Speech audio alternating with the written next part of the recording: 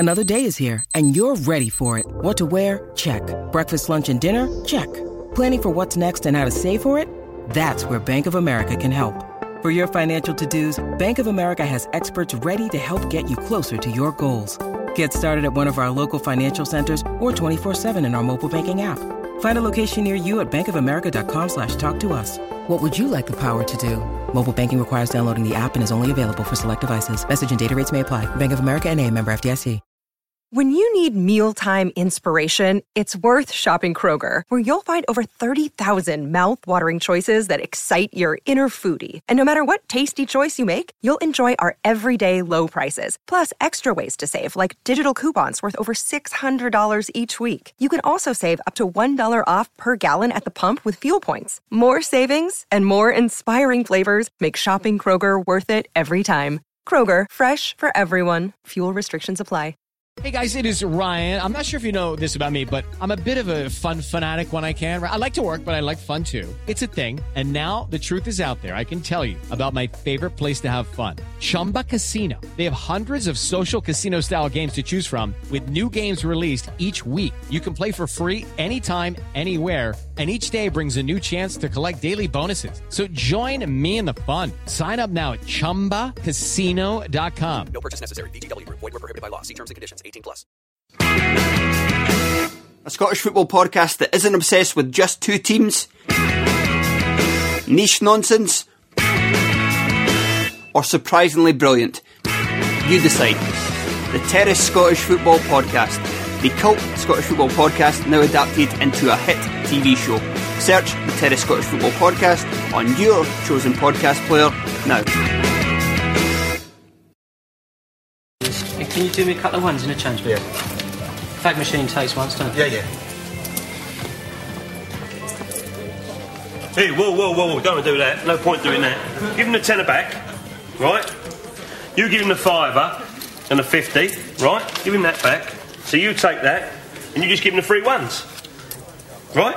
Give him the free ones, that's it. Now you give him 30, right? You give him the 10 bob back and you owe him, if I'm right, 22 pence. That's wrong, isn't it? Back by popular demand, Simon Day and Friends Lockdown Show 2, Saturday, July the 4th, 8:30pm.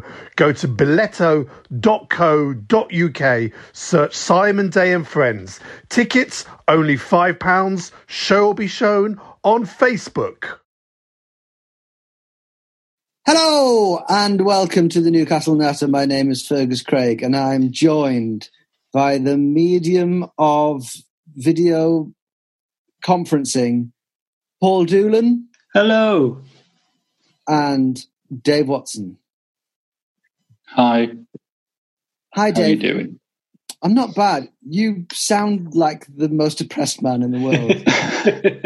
I'm not depressed. I'm in a good mood. I'm just exhausted because for the last 4 days, I've been looking after my son pretty much full time, and I don't know how people do it. He's had 3 just settling in days at nursery, but it's only an hour for the first one, an hour for the second one, and then 2 hours for the third. And even in those times, I'm still busy doing shit around the house. Honestly, haven't had a night off or a day off in months. This right here is my time off. So you guys better bring your A game because I need it. You should go to the GP like a 1950s housewife and get some prescription speed.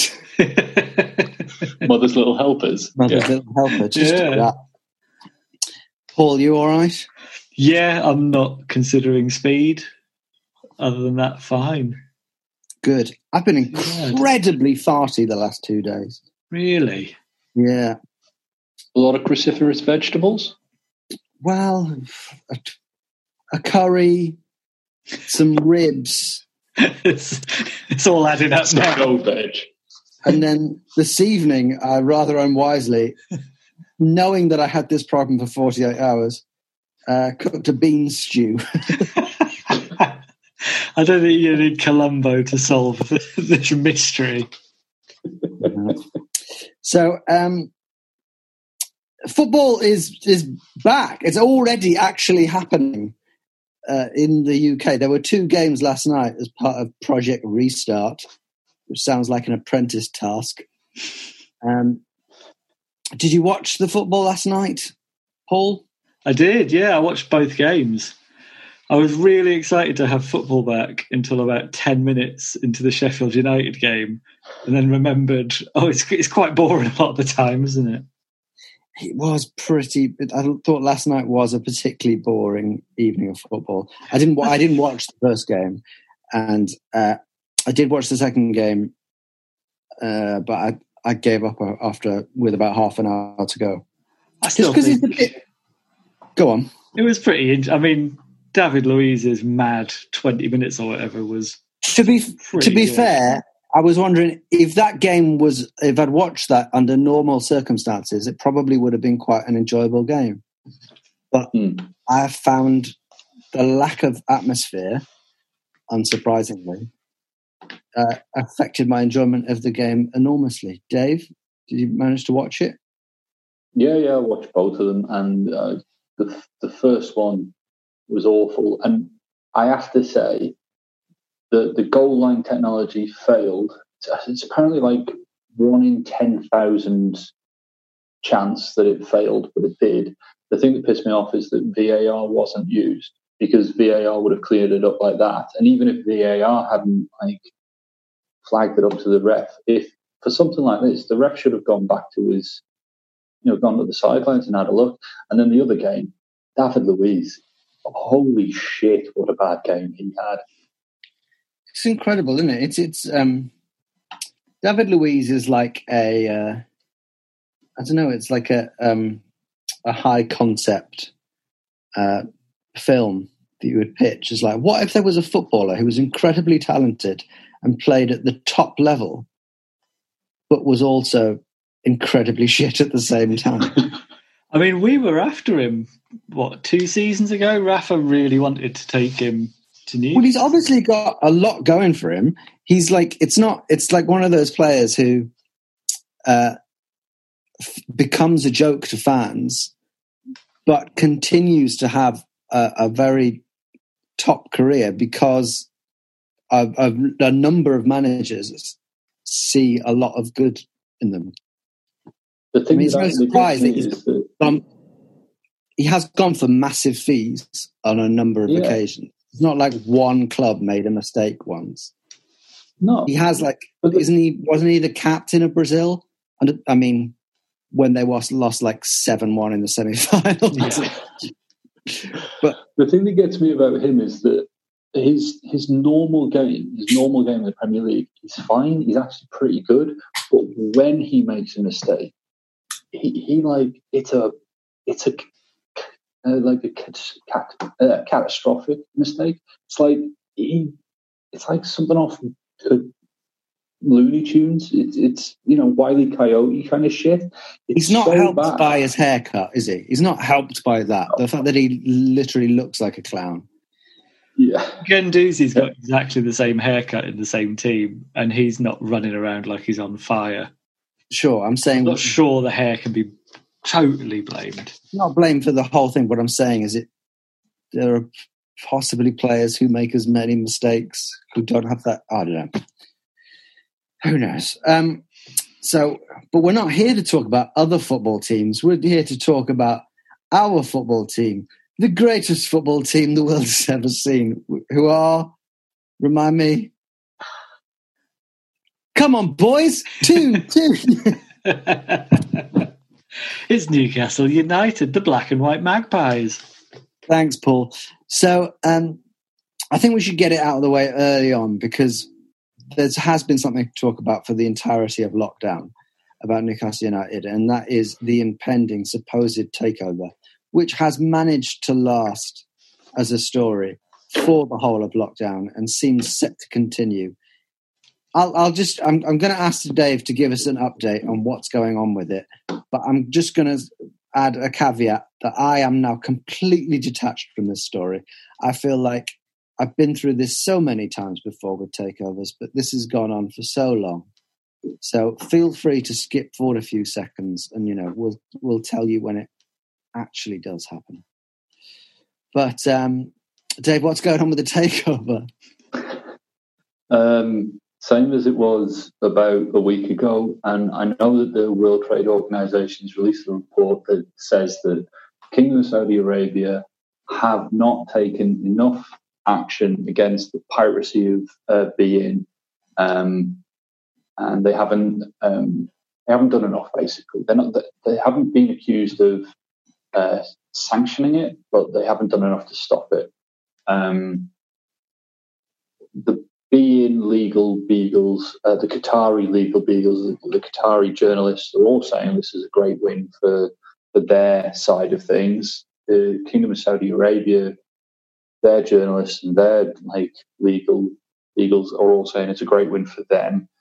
They're both claiming victory, and neither of them have come out of it looking particularly professional.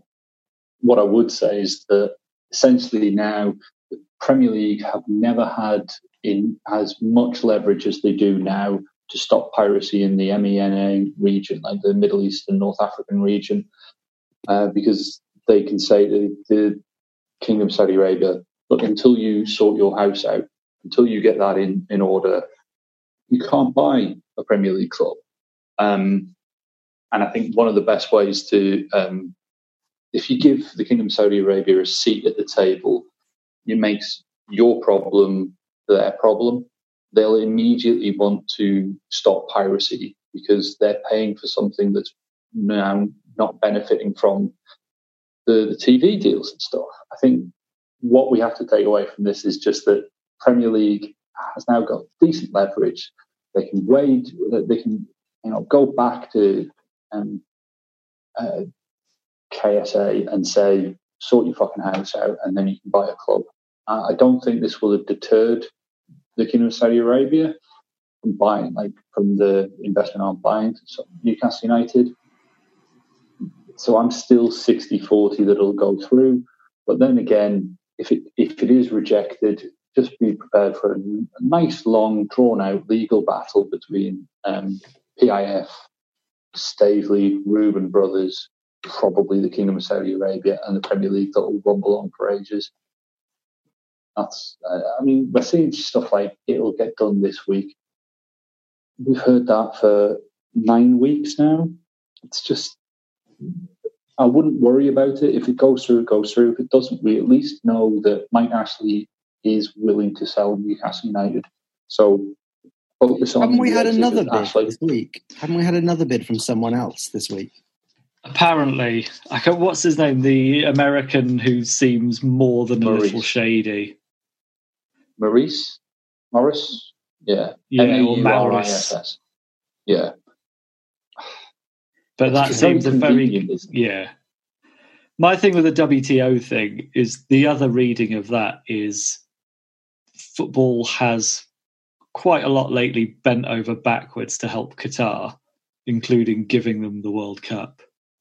And they now have it in writing that Saudi Arabia can be blamed to some effect for the piracy. So I wouldn't say it necessarily strengthens our hand. It can be read either way, and both sides are reading it either way. It's quite odd seeing loads of Newcastle fans now being anti-Qatar because they're picking on the Kingdom of Saudi Arabia.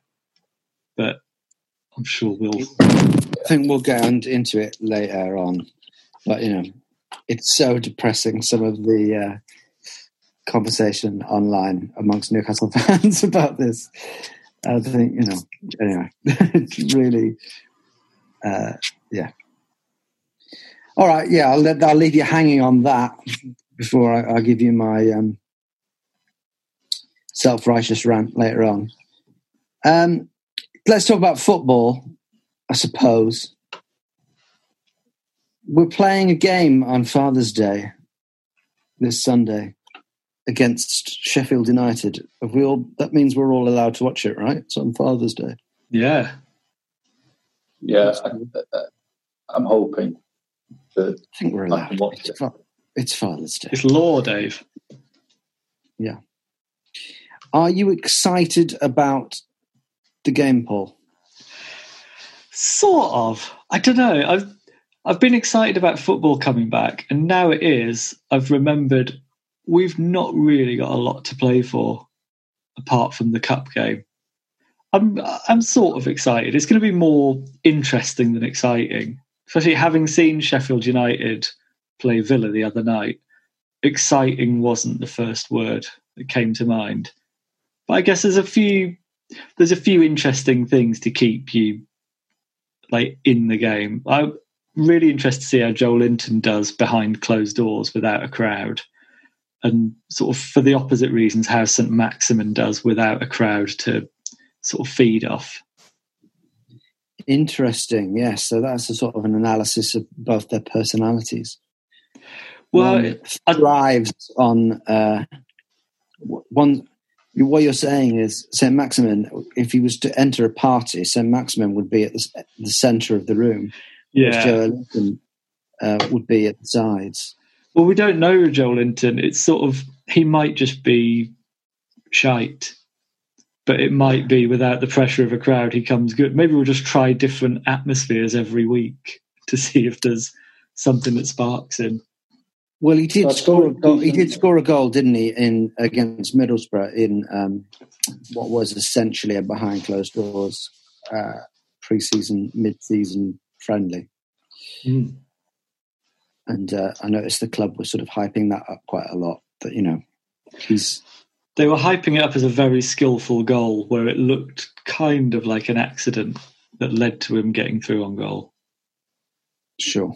But yeah, I mean, I'm not going to criticise him or give him too much praise for scoring an okay goal in a mid-season friendly. It is what it is. I think I saw a decent video analysing Joelinton before he joined Newcastle and after he joined Newcastle. I think I shared it with you guys. You did, and I do think he's just a square peg in a round hole. I feel for him because I don't think he's a natural. He's not a natural number 9. He's not a natural target man. We've been saying it the entire season, and yet Steve Bruce has persisted with him in that role. I know that we've got a few fit strikers, but there must surely be a way that you can rearrange our good players plus Joelinton to get more out of Joelinton. There must be. I'm looking forward to seeing how he plays. I'm looking forward to seeing how Bentaleb performs, Danny Rose, what's his name, Valentino Lazaro. All of that. Let's just see how it goes, because like you say, there's very little to play for. I saw something that gave us about a 4% chance of going down. So I suppose it's just...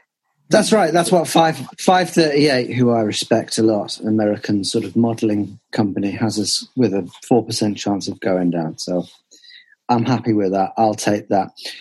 Some of those players you mentioned there, we do have quite a few players who, even before lockdown, hadn't played a lot of football and were not match fit. People like Bentaleb and Danny Rose. So it would be interesting. I feel like every other player's come down to that level of match fitness now. Yeah, so it probably suits them. Yeah, maybe that's right. I think the other thing as well, we sort of forget, before the break, we did change formation and we're at least creating a few more chances. So I don't know if it'll be the same kind of dirge as it was first half of the season. And the other big positive as well is Martin Dubravka being back, because the rest of the season we'd have missed him for a lot of it otherwise. And he's probably by far our most important player this season. Probably is. As is often the way with Newcastle United goalkeepers. But yeah, I think there's a decent argument to be made that we have never owed so much to our goalkeeper as we have this season. Martin Dubravka has made more saves than any other keeper in the Premier League. He makes more saves on average per game than any other keeper in the Premier League. He's played every minute until he got injured, but it looks like he'll continue to play, every minute as long as he doesn't get injured. I think this season he's kept us up. I'm sure I saw online the other day as well. He's made either the most passes or had the most touches of all our players this season. I think I may have seen that fact. I don't think that's that unusual, or is it? I'm sure it is for a goalkeeper. Probably is. It definitely is. But yeah, I think I'm persuaded that yes, maybe he has unusually been our most vital player compared with other seasons for goalkeepers. That's not a bad argument to say he is the player who's kept us up. Should we have a break? And then after the break, we will go to social media. We've got some questions and comments from Twitter. And I have prepared a quiz, possibly the last quiz for a long time. It's not a full 10 questions because I didn't get around to it. And I'm running out of ideas. But I do have a quiz, and I'm thoroughly enjoying it. So please come back after the break. Bye.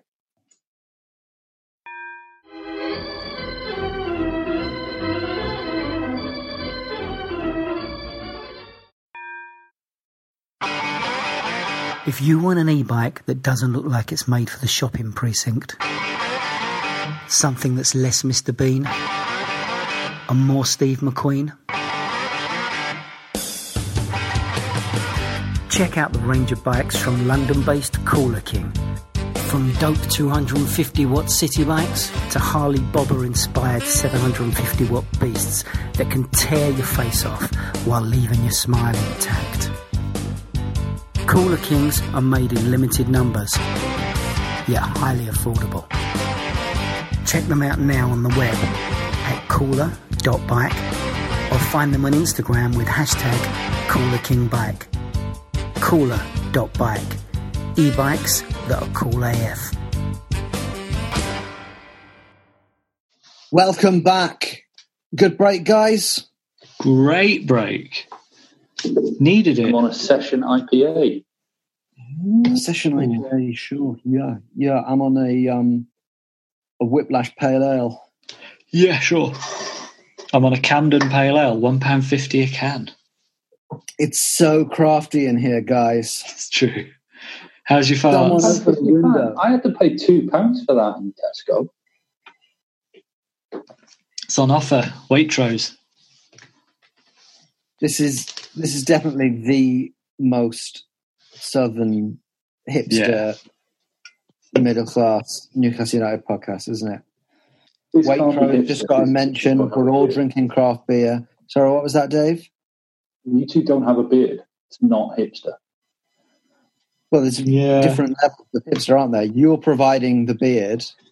I'm providing the accent. I don't think we're hipsters. I think we're just borderline alcoholics. There's a very clear difference. Yeah, that is what it is. So, speaking of borderline alcoholics, let's go to our listenership on social media. I've got some questions and comments. The first one is from The Football Man on Twitter, who says, looking forward to all the great saves Dubravka is going to make as we lose 6-0 in the FA Cup quarter-final. Not a bad prediction. Man City did look... I was wondering whether after the big long break, is all form going to be out of the window now, and are we going to see lots of crazy results? That could obviously still happen. But last night, what we saw was Man City dominating a game, completely outclassing a shambolic Arsenal defence. I saw it stat on Twitter that the last time Arsenal beat a top 6 side, Erling Haaland was 14. God. So that would suggest that things are pretty much as they were. Man City did look pretty incredible. Yeah, it feels like that cup game's going to be harder now. I mean, the 5 substitutions thing, that's going to favour Man City, clearly. Our main sort of benefit to being at home was the home crowd, which that advantage has gone. I did see someone saying like counter-attacking teams might have a bit more luck in this current incarnation. I can't exactly remember why, But that gives me a little bit of hope. We have drawn with them this season.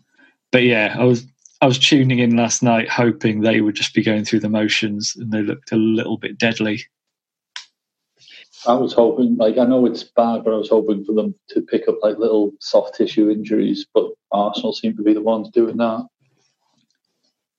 And you would have thought that one of the things that we'd have in our favour, if it were normal times in an FA Cup quarter-final, would be the enthusiasm of our fans. How much more the game would mean to them than it would to the Man City fans would create. Yeah, I think the original schedule as well, the game was going to come the week before Man City's Champions League game, which would have been a huge benefit to us.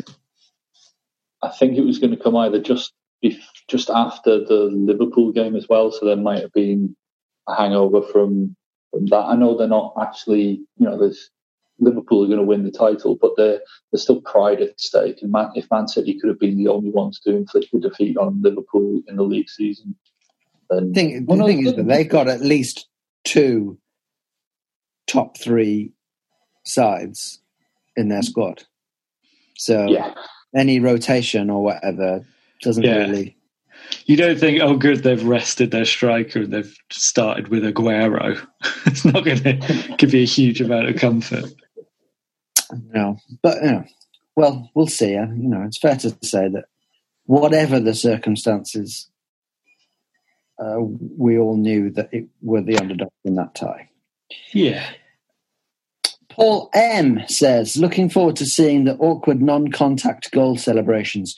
What would you do if you scored at St James's?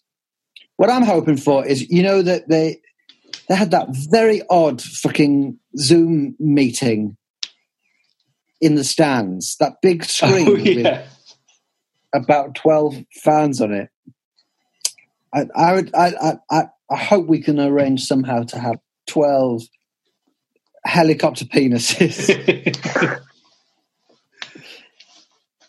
I think we're sort of ahead of the game for distance celebrations. You only have to look at Matt Ritchie. He doesn't have to be on a pitch with someone to assault them. He can kick a corner flag about 10 metres to get someone's genitals. Yeah, this is the test of his corner flag kicking ability. If we do manage to score a goal on Sunday, can he hit a steward? We know he can hit... We know, well, there won't be stewards, will there? But there will be people in all areas at the side of the pitch. There'll be, ball boys or whatever. Can he get himself? The linesman. Yeah, a linesman. There will be targets, but they'll be a lot more specific. That's the question. Can he do it? The celebrations are a bit fucking stupid because all they know is they can't shake hands. So they all still sort of get close to each other and tap each other. It's It looks like they've run up to them in the street and recognised them. They're trying to get their attention. Like, David, it's me. Yeah, it's all a bit weird. Let's go to the next question on Twitter from Daryl Hughes, reading this out for the first time. Are there any fan faces or crowd noises planned at SJP? What do you think would be cool? Shite. Well, we sort of just covered that. I think crowd noises, I assume, are going to be there for every game. On Sky last night, they had 2 channels you could tune into. Yeah, did you have a preference? Because I switched a lot throughout and changed my mind on both of them about 5 times. I think I sort of surprised myself by preferring the fake crowd noise. I'm the same. Yeah. It felt eerie without any noise. It just felt... Yeah, it sort of reminds you that there's a pandemic going on. Yeah. It's all just a bit creepy, and you can't... I was hoping you'd be able to hear what they were saying, but you can't really hear that. So I'm for the crowd noise. And there's someone at the side who I assume it's their job to decide what crowd noise to go for. So if there's a goal, they add in a cheer. If there's a missed chance, they've got like a missed chance button. Yeah, they get sent basically a pack of crowd noises for each team and for each game. So it's sort of, I think there's different levels for away ones. But yeah, it's basically a DJ for the crowd noise. So I wonder who's going to have the best one out of all the teams. Will that be the sort of new barometer? Well, I guess we'll see. But that's a job I'd love. I think it would be an enormously fun job. I'm a crowd noise DJ. Bedford Mag is back with questions and comments, which we always appreciate. So, with the takeover being compared to Hitler getting the trains run on time, it wasn't him. How much of a dick is Miguel Delaney? And then I'll go on to the next part of his tweet in a minute. For anyone who's not been following it, I haven't really been following it. I saw this tweet from Bedford Mag just before we started the pod, so did a bit of research online. I know that Miguel Delaney has become a villain in some Newcastle fans' eyes online. I don't really understand why. I've not read a lot of his stuff. Paul? He's just very critical of the Saudi regime, which I think if you're taking offence to that as a Newcastle fan, you have to have a bit of a look at why. I think there's a lot of people on our side already getting into bed with and defending the Saudis when we don't need to. It's a sort of it's like the Qatar thing. I think a lot of Newcastle fans are going, "Oh, Qatar are just being dicks here. Why are they trying to stop the Saudis? They've already picked a side. It's not what we need to do. We could admit both sides are awful."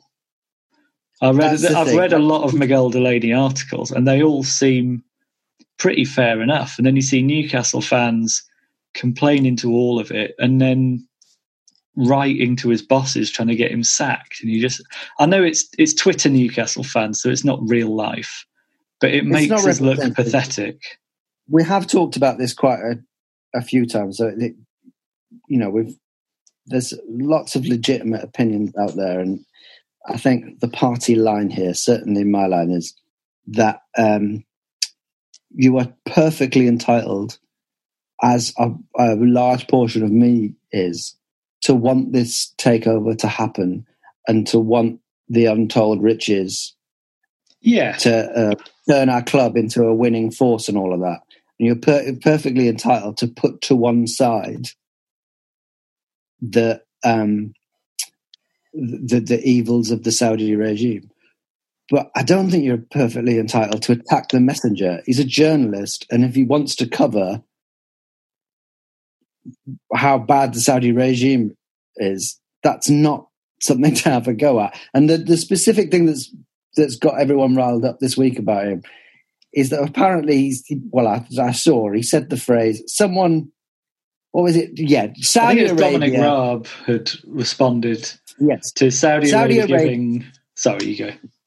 Yeah, Saudi Arabia has donated some PPE to the UK, which was a positive story about Saudi Arabia. Miguel Delaney replied that even Hitler got the trains to run on time. Not all Newcastle fans, a very small selection of Newcastle fans acted like they had never heard that phrase. Hitler got the trains to run on time. Oh my God, I cannot believe that phrase has been said. It's anti-Semitic. Isn't it normally about Mussolini? Not that makes it the point any different. I've definitely heard it about the Nazis. The Nazis got the trains to run on time. The point he's making is very obvious, right? It's very simple. It's not this. It's that. Yes, bad regimes can sometimes, usually for propaganda, do some good things. It doesn't make what the bad stuff they've done go away. Yeah, you're perfectly entitled to criticize them. They fucking literally crucify people. Hundreds of people they literally crucify. They behead people. You don't have. I mean, I don't want every natter to go into this.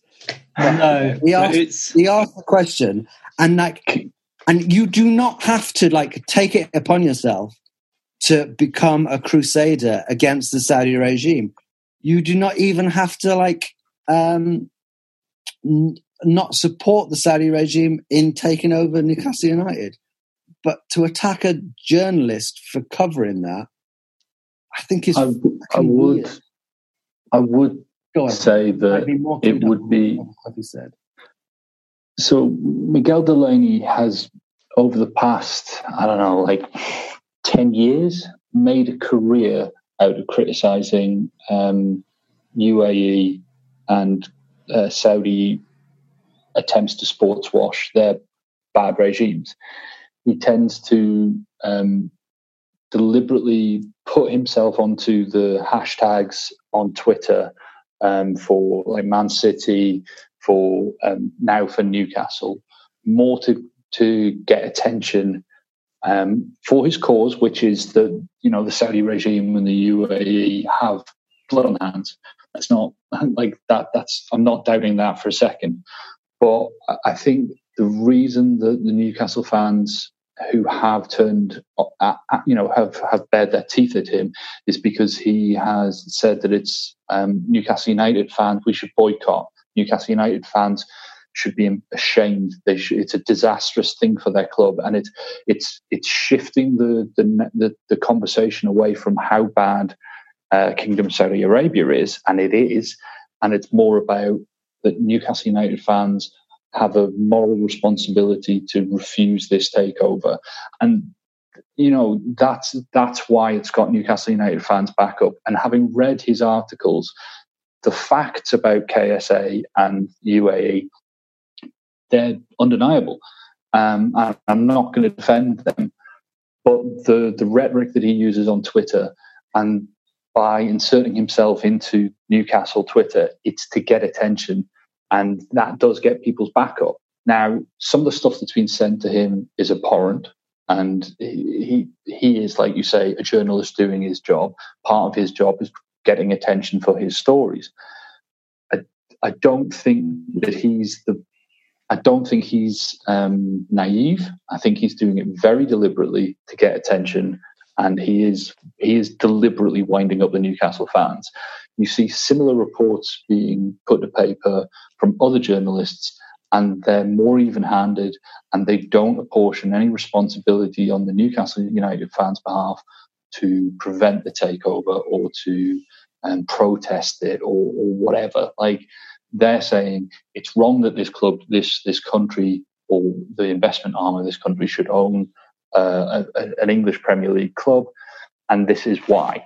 They don't mention the Newcastle fans. Miguel Delaney does, just as he did with the Man City fans. He does it to get attention, and I think that's why he's getting the opprobrium. And but I know he might also believe. He might also believe that, though. The reason he's writing that might be because he believes that's morally right, which is also a perfectly legitimate opinion. But then he can't. Then he doesn't need defending. If he's deliberately putting his hand in the fire to make a point, then fucking fine. But then he doesn't need defending. Then he knows what he's doing. No. Well, we could get right into it, but I couldn't disagree more. All I looked at was from what I can see, he's giving an opinion which I think is a perfectly legitimate opinion. You say he's made a career out of reporting on sports washing. Good. That's that's what journalists are supposed to do. And all I've seen from my brief research online about this fucking Hitler got the trains to run on time thing is really embarrassing behaviour from Newcastle fans. But then that is a microcosm. He spends a great deal of time deliberately winding people up. And fair fox, if that's his job, then fine. But then you put him in the same bracket as Anybody who does things to get attention, even if their cause is relevant, that he's doing it to get attention, he can't then complain that the attention that he's getting is anger, because he's demanding stuff of Newcastle fans that I don't think is reasonable. I think you can feel protest. I think you can feel hard that, like, your job as a journalist is to get attention for what you're writing. You can still be annoyed if the outcome of you trying to get that attention is people trying to get you sacked and claiming you're in the wrong. I think claiming that you're anti-Semitic. Yeah, phrase right. Every single one of them knows is completely bollocks. Now, I don't know if every single one of them does know that, because you and I both know that there are a lot of people who wouldn't have put the two and two together and realised the point that he was making. I just think that he's not innocent in this. He is trying to. Look, I'm perfectly willing to admit that you have read a lot more of his stuff, and I might have sway more. I might have a more balanced view on it. Can I add, though, I think it's less about Miguel Delaney and more there is a sort of collective mania amongst some of the Twitter Newcastle sort of scene. Did you see the Amanda Staveley Barclays trial this week? You've had Newcastle fans watching it, and one of them heard a judge say something about her off mic afterwards and had an official complaint put in to them. It's like people have lost their minds out of loyalty to people they've never met, don't know what their intentions are towards the club, and are just happy to do their bidding when that is how... It's literally sports washing. Yeah. It's literally like we're doing their propaganda for them. And also just to clarify, it wasn't a judge, it was a member of the Barclays legal team that called Staveley a liar or something like that. And the judge of that case has stopped the live feed because there are too many people like taking screen grabs or taking photographs of or recordings of, and that's going to like call into question the legitimacy of any findings, because you just can't have that. I agree. Like it's taking like plane spotting to a whole new level. I think the schools need to go back soon. No idea. Yeah. If the Mike Ashley takeover had taken months and months and gone on, and what we knew about him was that he was a billionaire who had a passion for football and wanted the best for Newcastle. I mean, he was, very popular amongst a lot of fans, understandably so, when he first took over. But if it had, I have no issue with that at all. I was excited about him. But if it had taken a long time for the takeover to happen, and social media had been as big then as it is now, there would have been this huge campaign about what an incredible guy Mike Ashley is. And how actually 0-hour contracts are really good. Yeah. You know what I mean? Yeah. He's given the workforce flexibility. Yeah. And you've even got people who are now saying that this American that we've heard nothing of, you can't even find anything about him at all. There are people who are not in favour of the Saudi Arabia takeover, saying, "Oh, this guy is the guy that should be owning our football club." They don't know a fucking thing about him, other than he apparently has millions in. Like, it's the sooner football can get back to being football and not this bullshit, the better. Yeah, sure, I completely agree. Okay, well, thanks for the question, Bedford Mag. It struck up a conversation, certainly. Did you say there were more questions on his message? Yeah, and I hope you don't mind my passion about it, Bedford Mag. It just struck a nerve. He also says the WTO are due to give a verdict in 30 minutes. That was 2 days ago. How confident are you the takeover is still on? If the sale fails, are we still NUFC fans? Well, I mean, we've sort of covered the takeover, and if the sale fails, I am certainly still a Newcastle United fan. I'm starting to waver away from whether I want it to happen. So I'm getting it to be like a win-win in the head. Or a lose-lose. Well, no, because I think what Dave said earlier was right. I think Ashley has indicated he will go. So if the sale falls through, I still think a sale will happen before too long, which is the main thing. And it would not have all the baggage of this Saudi deal.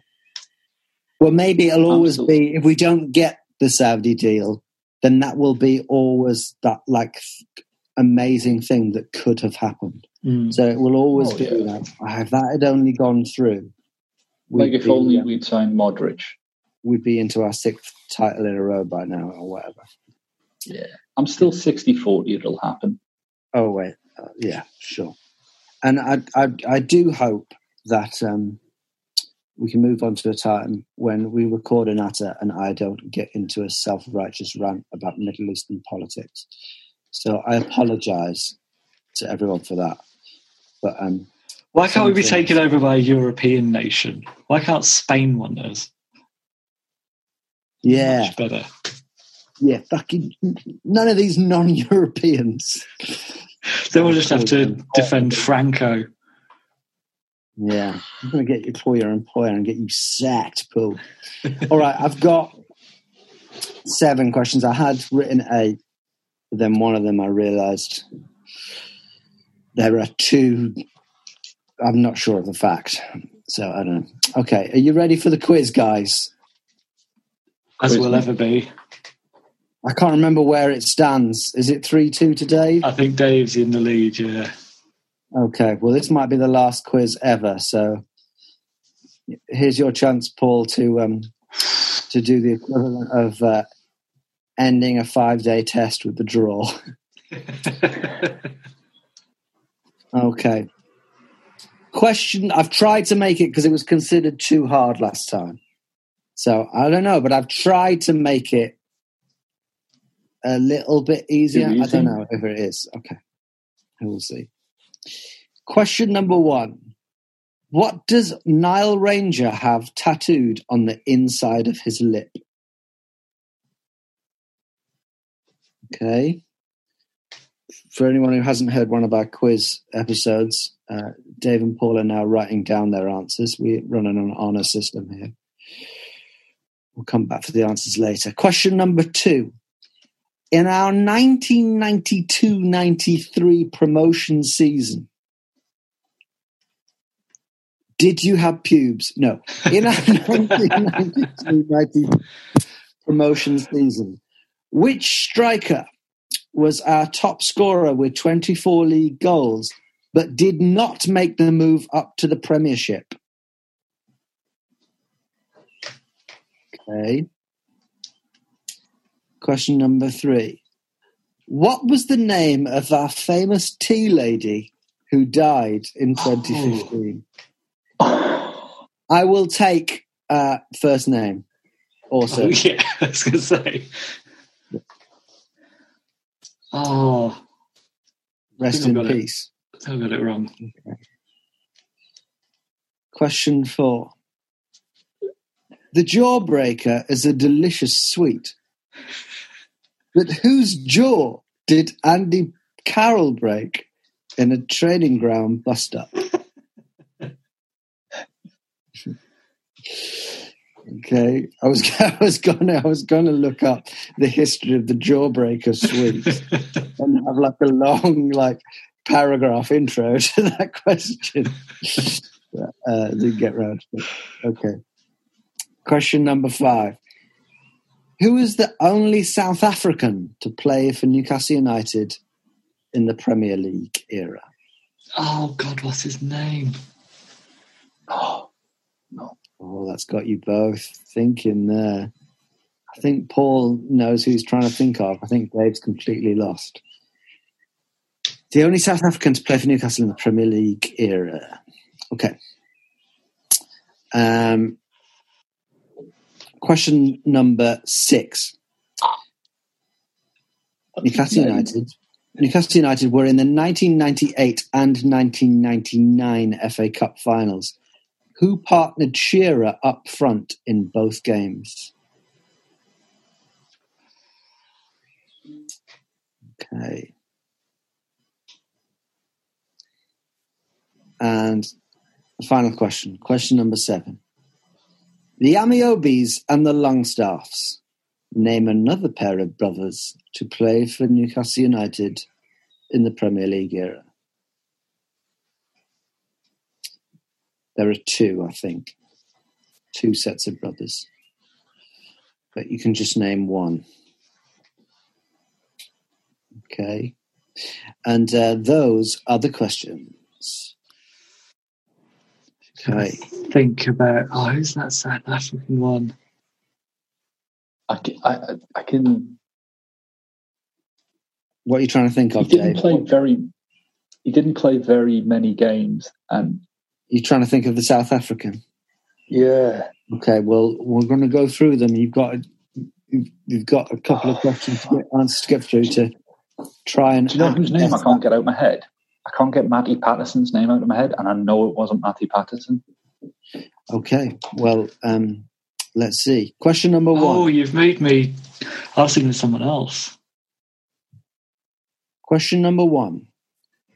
What does Nile Ranger have tattooed on the inside of his lip?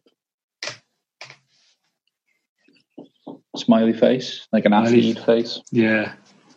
Is that what you've got as well, Paul? I've gone smiley face. I'm still stuck on the South African guy. Okay. Question number 2. Sorry, was that right? Smiley face? Yes, it's right. Correct. 1 apiece.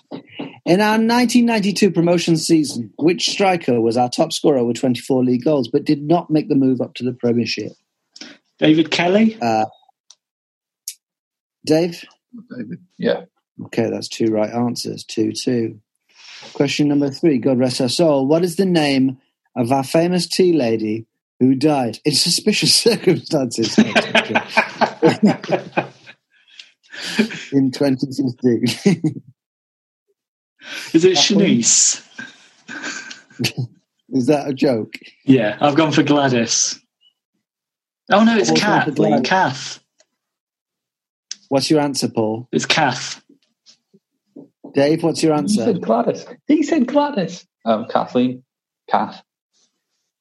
I'll take Kath. I mean, Paul, you sort of... No, I said Gladys, I think. Let's mark it down. But where did Kath just suddenly enter your head?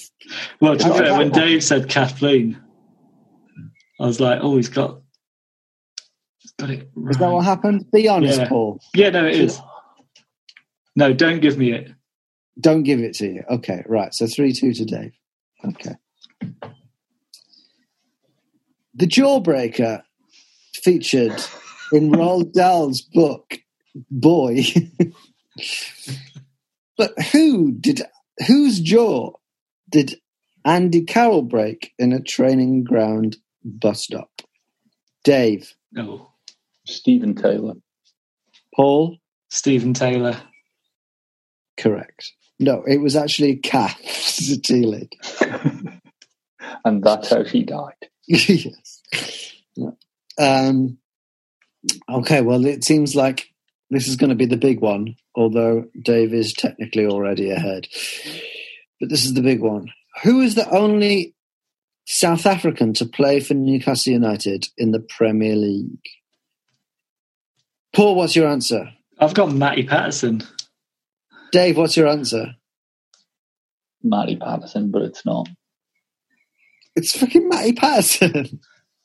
Is it? Why are you so sure it's not Matty Patterson? Dave. Yeah, when you said that, I was sure it was.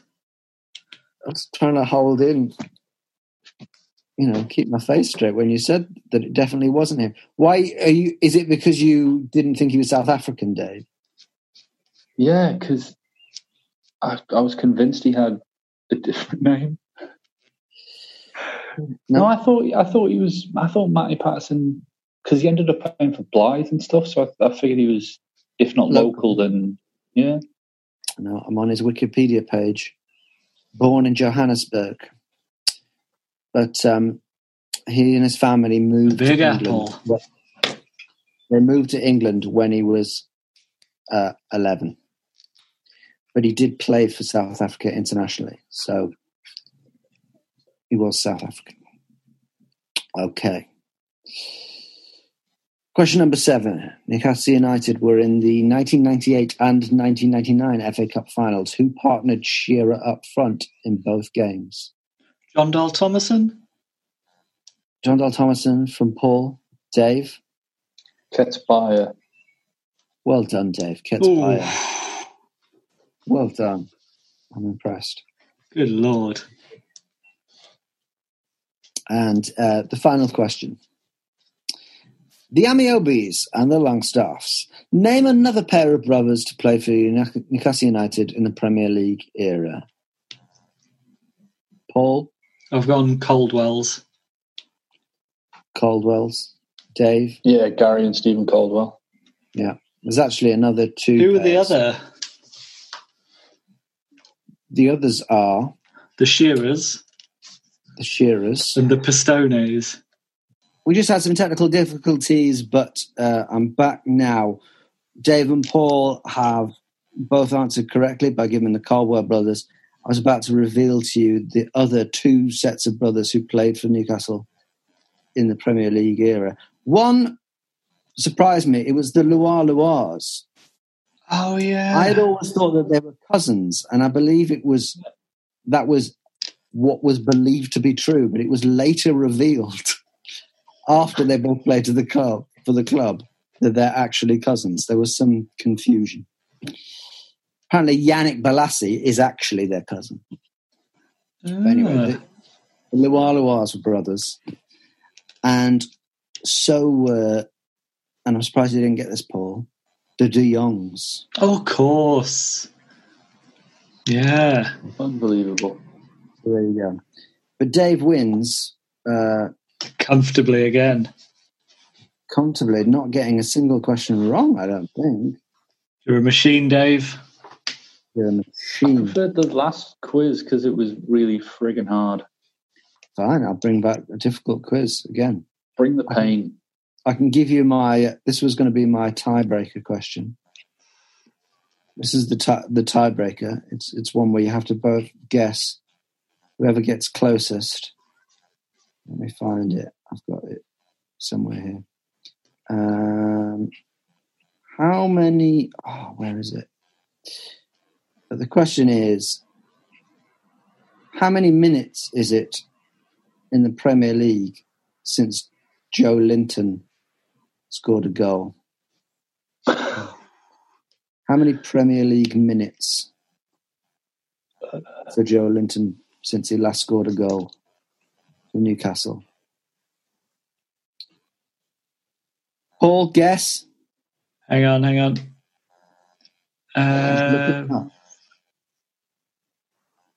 2,100. Dave? Yeah, oh, fuck yeah, I was going to go 2081. 2081? Well, you won, Dave. It's 2053. Oh.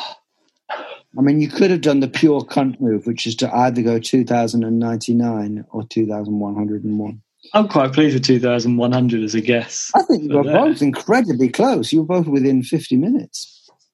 Well done. Okay, that brings us, I think, to the end of the podcast. I guess we might as well do a prediction for the Sheffield United game on Are we at Sunday. home? I think we are technically at home, aren't we? Yeah. Are they allowing us to play at St James's Park? They are, right? Yeah. They're not doing any neutral venues yet, are they? No. So we are technically at home. It will be quiet, which is not that unusual for St James's Park in the last few years. What is your prediction, Paul? I think it's not going to be that high goal scoring. I think 1-0 to us. 1-0, not high goal scoring is an agreeable position. Dave? 0-0. 0-0. Yeah, feels like it, doesn't it? All right. In that case, I'm just going to go for the old Fergus Craig classic, 1-1. Yeah, I think it would be close. But you were going 1-0 to us, Paul, is that right? Yeah, well, I hope that happens. I'm a wild optimist, chucking out predictions like that. Do we have any injuries? Any major ones? Is Carroll fit? I'm not sure. Well, you can don't know always... if he's fit. I think you have to guess. It's always good to err on the side of not fit with Andy Carroll. There is talk still of him getting another contract, which would be amazing. But it is a pay-as-you-play deal, right? So, but I think it'd be interesting. I hope we stick to that 4-2-3-1. I'd quite like to see the three behind the striker of St. Maximin, Almiron and Lazaro. I think that could be quite exciting. Yeah, I'd definitely like to see some Lazaro. He was pretty exciting. The little glimpse. So we'll be without Clark, Dummett, Longstaff. Which Longstaff? Is that Matty or Sean? Both. Sean Longstaff. But I think definitely no Paul Dummett, definitely no Matty Longstaff, possibly Sean and possibly Kieran Clark, but I'd expect them all to be out. But there's no mention of Andy Carroll, so fit. Maybe. For the benefit of the listeners there, Dave just did the air quotes for fit. So I guess we'll see. It's nice that St. Maximin will hopefully be playing. It'll be nice to see some more of Lazaro. Yes, Bentaleb still could, in theory, do well for us. Haven't seen much of Danny Rose. There are some things we still had a few players sort of bedding in from the January transfer window who could do some things for us. So the other thing as well, I was wondering, because almost back to or getting through rehab at the minute is Willems. If he managed to get back to fitness, would he be allowed to come back? Or did we terminate that deal? I think there's a good argument for him being one of our better players of the season. Definitely. There certainly is. You would have thought that Danny Rose joined us in the expectation to be. Yeah. I mean, he is traditionally a first choice Premier League. I can't tell if Danny Rose is looking muscular or fat on his return. Have you seen him? I think for a footballer, he's looking ever so slightly round. He was one of the. Then he always had that kind of stocky build, though, didn't he? Never slight. He is one of and I don't have an issue with this, but he was one of the most publicly vocal players who wasn't in favour of the Premier League restarting. But as I understand it, he is going to be available. So I guess we'll see. But he's certainly not the Danny Rose of, I don't know, what was it, 4 or 5 years ago when he was at his best.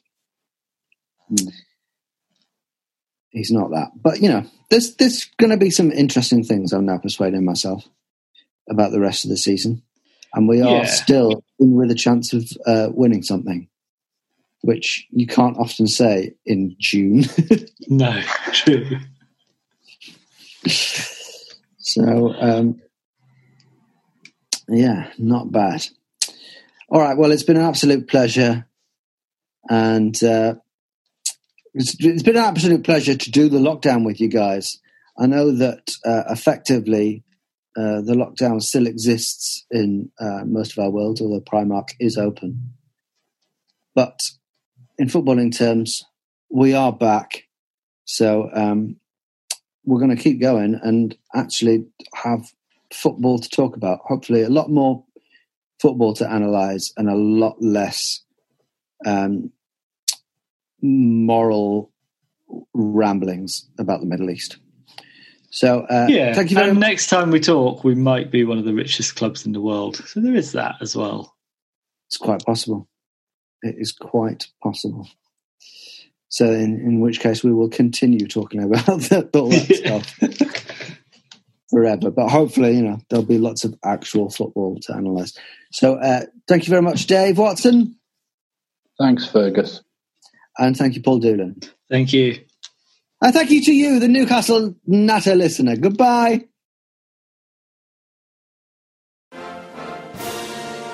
Wasn't that a great podcast?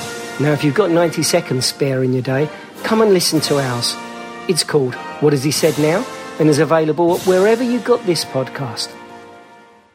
You're going to lose a number of people to the flu. This is a Playback Media production. To listen to all our football podcasts, visit playbackmedia.co.uk. Sports Social Podcast Network. Hey guys, it is Ryan. I'm not sure if you know this about me, but I'm a bit of a fun fanatic when I can. I like to work, but I like fun too. It's a thing. And now the truth is out there. I can tell you about my favorite place to have fun. Chumba Casino. They have hundreds of social casino style games to choose from with new games released each week. You can play for free anytime, anywhere. And each day brings a new chance to collect daily bonuses. So join me in the fun. Sign up now at ChumbaCasino.com. No purchase necessary. VGW Group. Void where prohibited by law. See terms and conditions. 18+.